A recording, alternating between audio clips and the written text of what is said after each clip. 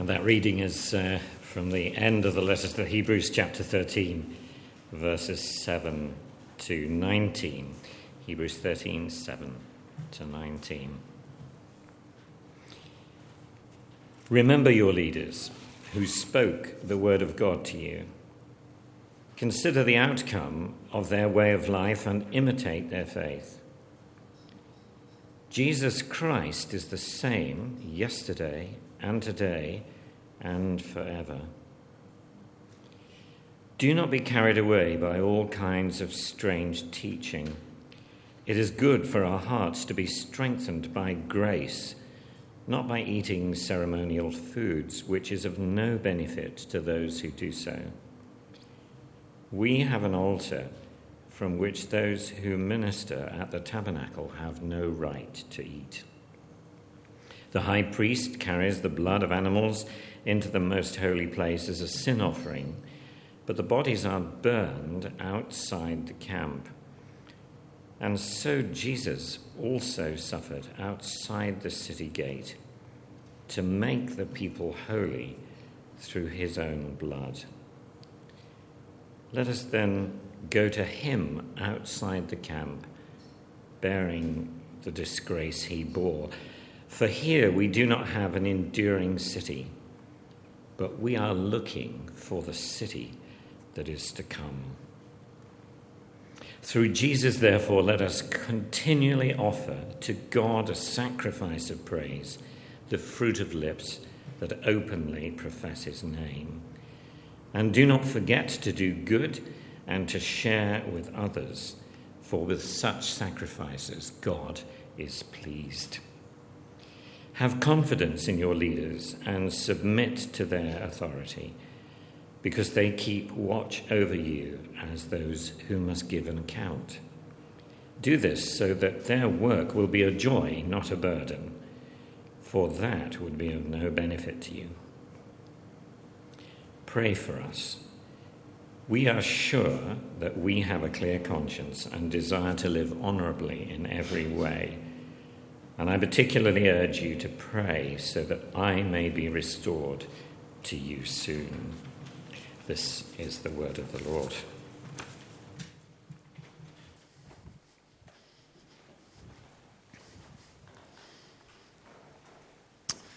I'm what's known as a fair weather golfer.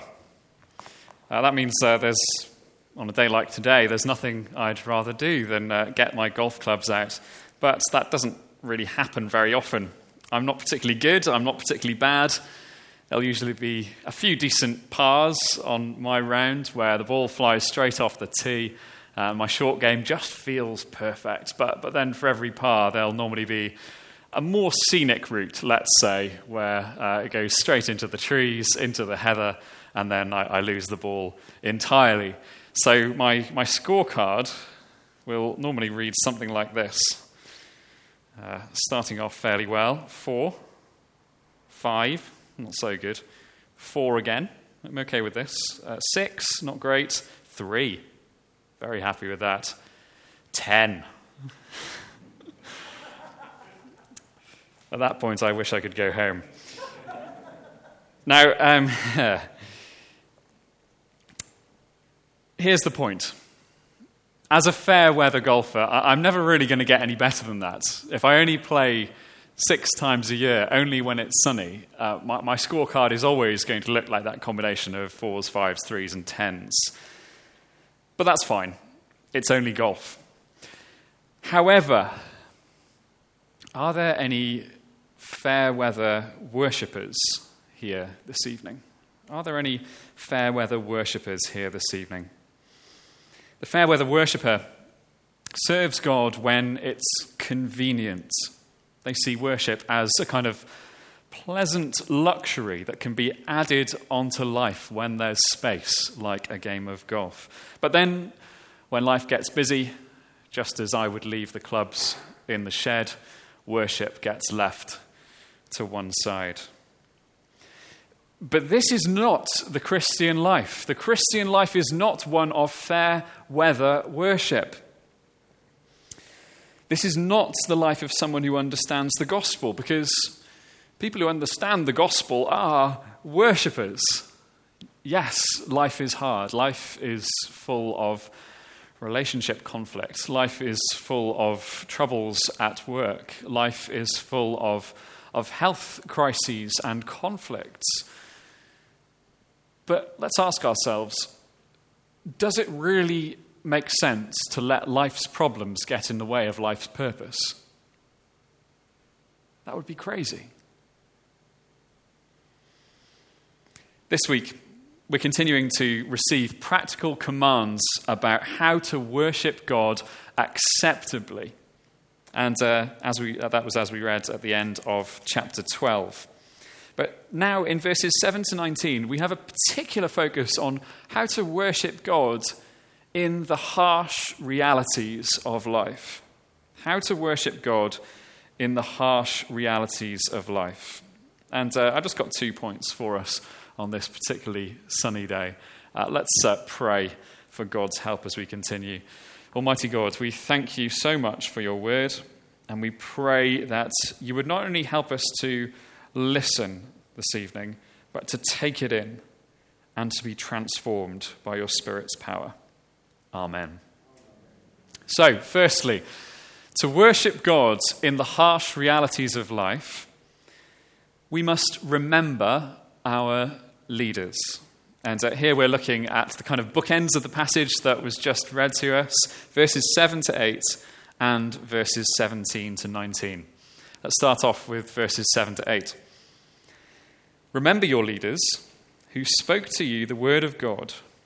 Consider the outcome of their way of life and imitate their faith. Jesus Christ is the same yesterday and today and forever. These leaders were the first to bring the word of God to these Jewish Christians that read this letter first time round. And it's likely that these leaders have since died. I don't mean since as in now in 2021, but then in terms of when this letter was written. They had already died. I say that because that phrase, the outcome of their life, implies a kind of end point. There was a start and there was a finish. There's a sense of completion, implying that they finished their race. And also, the mention of their faith. It ties these church leaders together with the heroes of faith from chapter 11, those that had run their race well, but were then long gone. And also, given the kind of environment that these Christians were in at the time, it's very possible that these church leaders had been martyred. Now, these Christians are told to remember their leaders, but that means so much more than just attending their funeral or visiting their grave. Firstly, remembering them means considering, examining their way of life, their whole course of their lives from start to finish. Apparently, these Christians here, they'd been blessed with really good leaders. They not only spoke God's word, but they lived it. Now, who are the people in your life like this?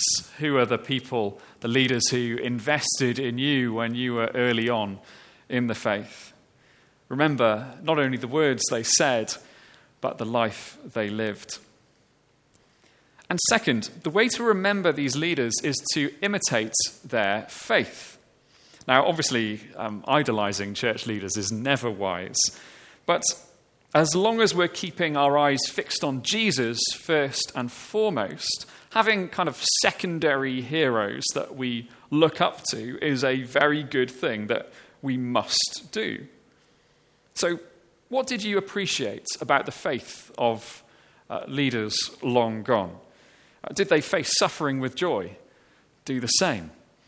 Did they do battle in prayer? Do the same. Did they welcome you and others into their home? Do the same. I was talking to a friend that I grew up with not so long ago, and he was kind of mourning the fact that while we'd grown up with these great mentor figures that had encouraged us and spoke God's word to us, in his current church, he doesn't really have anyone like that. And I was feeling particularly brave at the time, and so I said to him, well, that's kind of your job now. You have to be that mentor figure. You have to be that leader that speaks God's word to people? Do you have those people in your past? Imitate their faith. Consider their life and imitate their faith.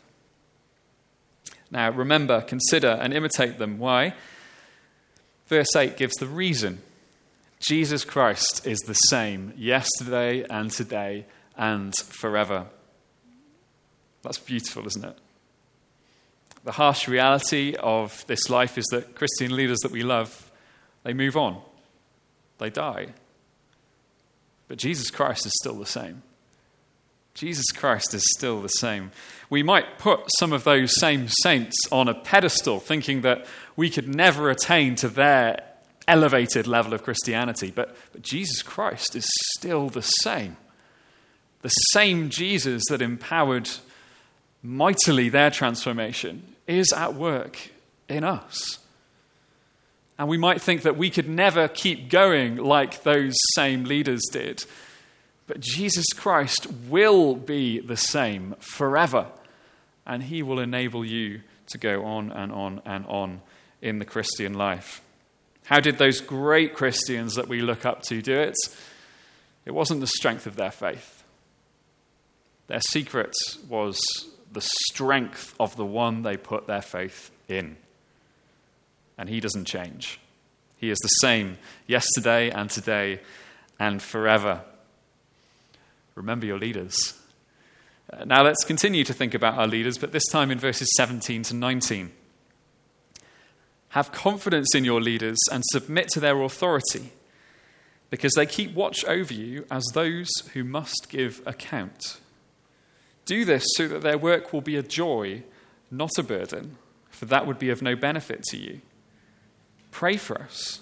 We are sure that we have a clear conscience and desire to live honorably in every way. I particularly urge you to pray so that I may be restored to you soon. Here we're not thinking about past leaders, but current ones. But note this. This is actually really important to note. We do not have to have confidence in all church leaders. We do not have to submit to all church leaders. You see, the writer of Hebrews has first-hand knowledge of the churches that he's writing to. He knows that these churches have good leaders who are protecting them, watching over the flock, and who are accountable for their ministry. Now, sadly, over the past year in the UK, we've heard tragic stories of church leaders who spiritually and sexually abused people in their flocks. These people should not be defended. These people should not be honored. These people should not be remembered. These people don't fall into this bracket at all. They are not shepherds watching over the flock. They are wolves. They are not holding themselves accountable to God. They are building up power for themselves without any accountability. Such people should not be trusted, and we should not let such people manipulate us. However, to the extent that we, as leaders in Christ Church, are accountable shepherds, to that extent, you should have confidence in your leaders. We take our responsibility to watch over you very seriously. So every staff meeting, every week, every Wednesday, the first thing we do is look at the Bible, but the second thing we do is talk about people. Are there people that we can be praying for at the moment? Are there people that need supporting at the moment? We want to look out for you. And we do seek to minister as those who must give account. That means any authority that we do have is only borrowed authority. It's only borrowed for a short time. It is not ours by right.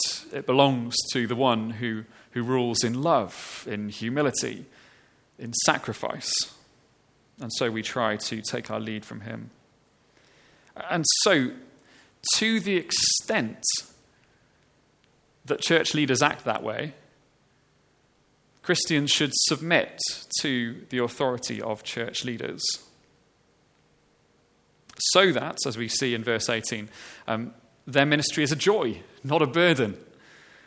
And again in verse 18, believers should pray for their church leaders. Now, it's already been mentioned a couple of times, but it's worth stating again. The oversight team are meeting tomorrow to confirm what church is going to look like next week. And we know this. The responsibility for mitigating the risks of COVID, it's no longer a government thing, it's an organisation thing, it's an individual thing. So here are two commands for all of us from God about this. Firstly, leaders. Leaders, watch over the flock as those who must give an account to God. Our authority is not our own, so let's make a decision prayerfully and humbly, a decision that we would be happy explaining to God himself. And church, the harsh reality of life is that leading is hard.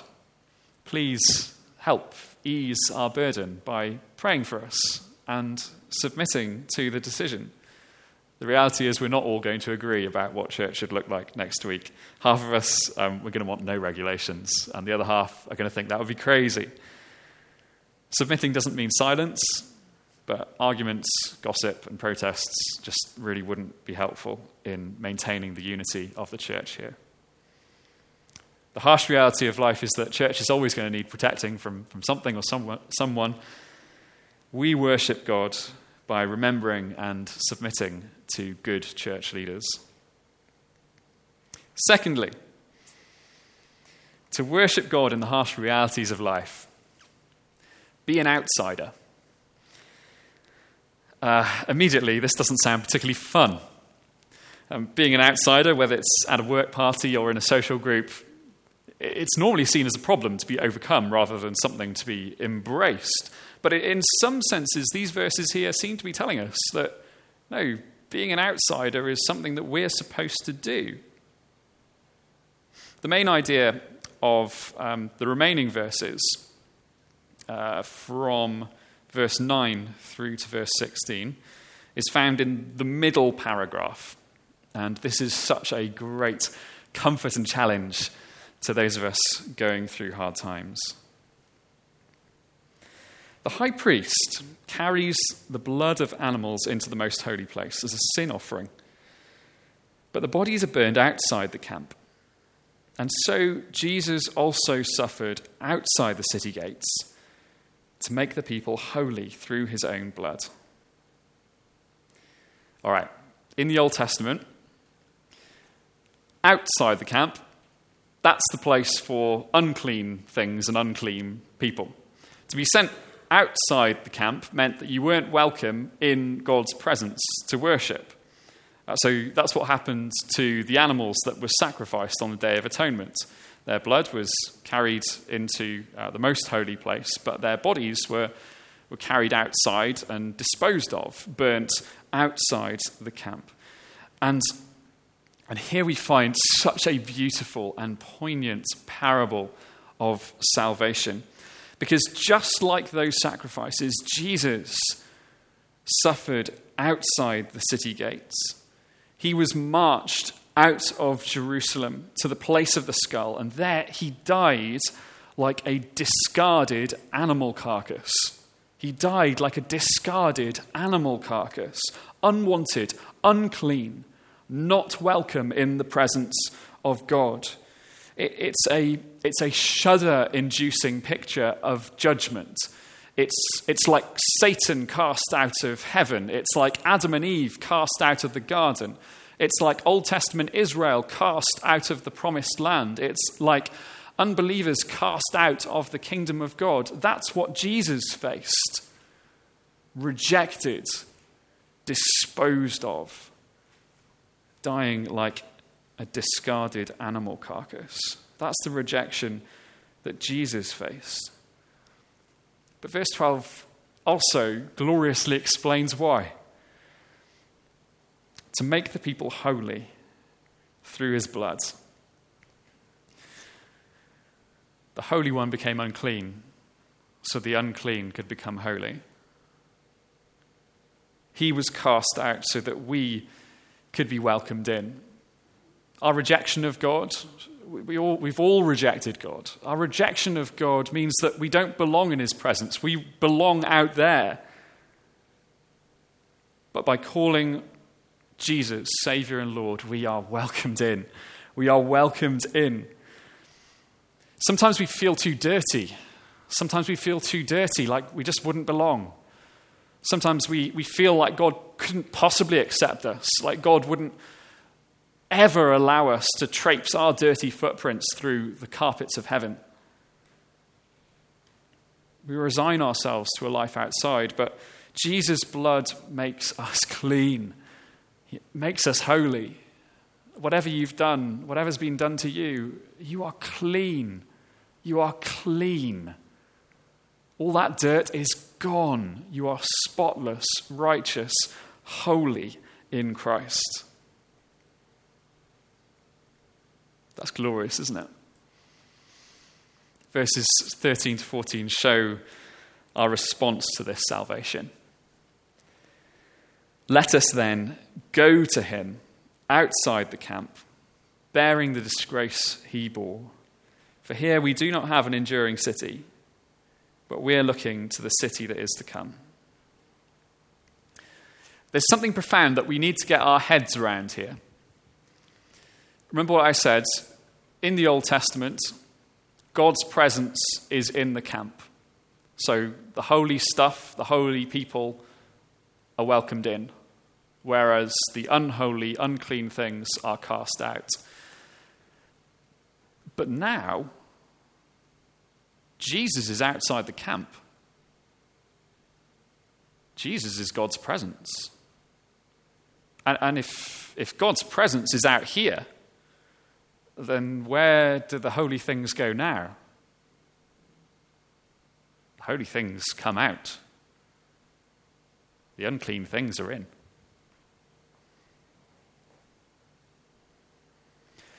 So what will we choose? Are you in or are you out? Naturally, by nature, we want to be in. Just like the Jewish Christians who first read this, we feel the pull towards the establishment, the security, the acceptance, the familiarity that comes with that. We like to feel at home in this world. We like to let our roots go down deep so we get comfortable.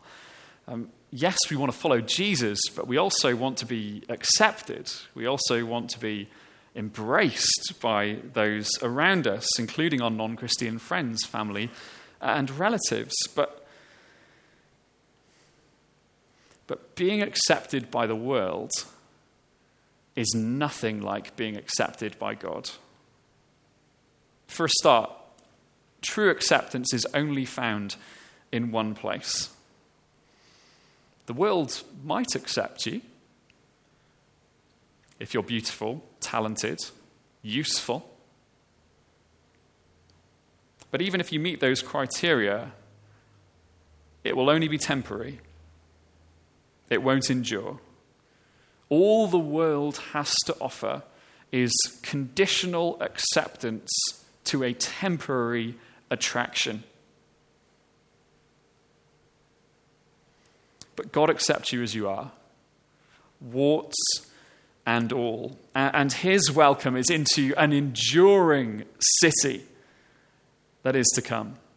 Yes, wealth, opportunities, and thrills were available in a city like Jerusalem and are available in a city like London, but they will fail, and they will be far exceeded by the wealth, blessings, opportunities, joys of the eternal city. So, because Jesus became an outsider, go to him. Because there is an eternal city that we are waiting for, forget about acceptance in the temporary city now. Go to Jesus. Let's join him as outsiders in this world. It's so tempting to try and fit into mainstream society.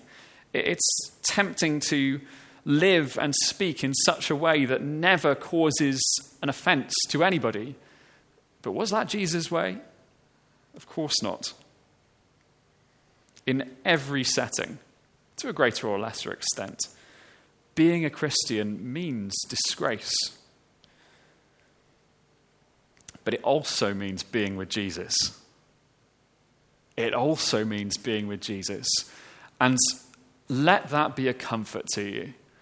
Let that be a comfort to you if you feel marginalized in a society like ours. You're with Jesus. He knows how that feels. Let that be a comfort to you if your friends kind of poke you one too many times about being a Christian. Jesus knows how that feels. Let that be a comfort to you if you feel like you're missing out on what this world has to offer. You are with Jesus, and that is far, far better. Don't be a fair weather worshipper.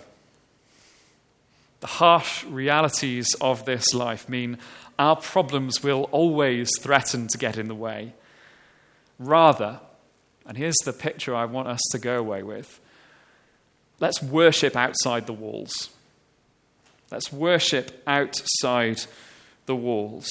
So in verses 9 to 10, the Jewish believers are told not to get carried away by these strange teachings that were saying, you have to find strength by going to, I don't know if you remember this, but the altar in the temple, find some of the bread or something like it, eating that will strengthen you. No. We may be outside the walls, far away from the altar, but we have an altar that gives far more strength than any ceremony possibly could. Outside the walls, we can worship by coming to the throne of grace. Do you find yourself fearing what this week's going to be like? Fearing what your day is going to be like tomorrow? Start your day by coming to that altar of grace and finding strength that only God can give you. We worship outside the walls. And then verse 14 to 16 as well. Those believers are, again, they can't offer sacrifices in the temple anymore. They don't need to. What are the sacrifices that God wants in those verses? Sacrifices of praise. Sacrifices of good works. The day that starts with prayer should end in praise as God gives us the strength that we need to go through each day. And we're all struggling, but don't let your struggles distract you from the struggles of others. If we're all struggling, let's worship outside the walls by struggling shoulder to shoulder, alongside one another, sharing with those in need, helping where we can, and bearing one another's burdens. What does it look like to worship God in the harsh realities of life? Remember our leaders and be an outsider. Let's all pray that God would teach us how to worship outside the walls. Let's pray.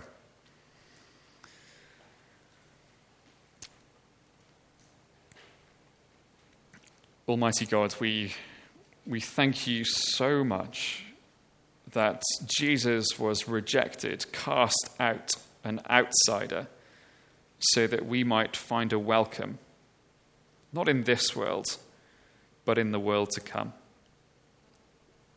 Father, we confess that we feel the pull towards this world so keenly.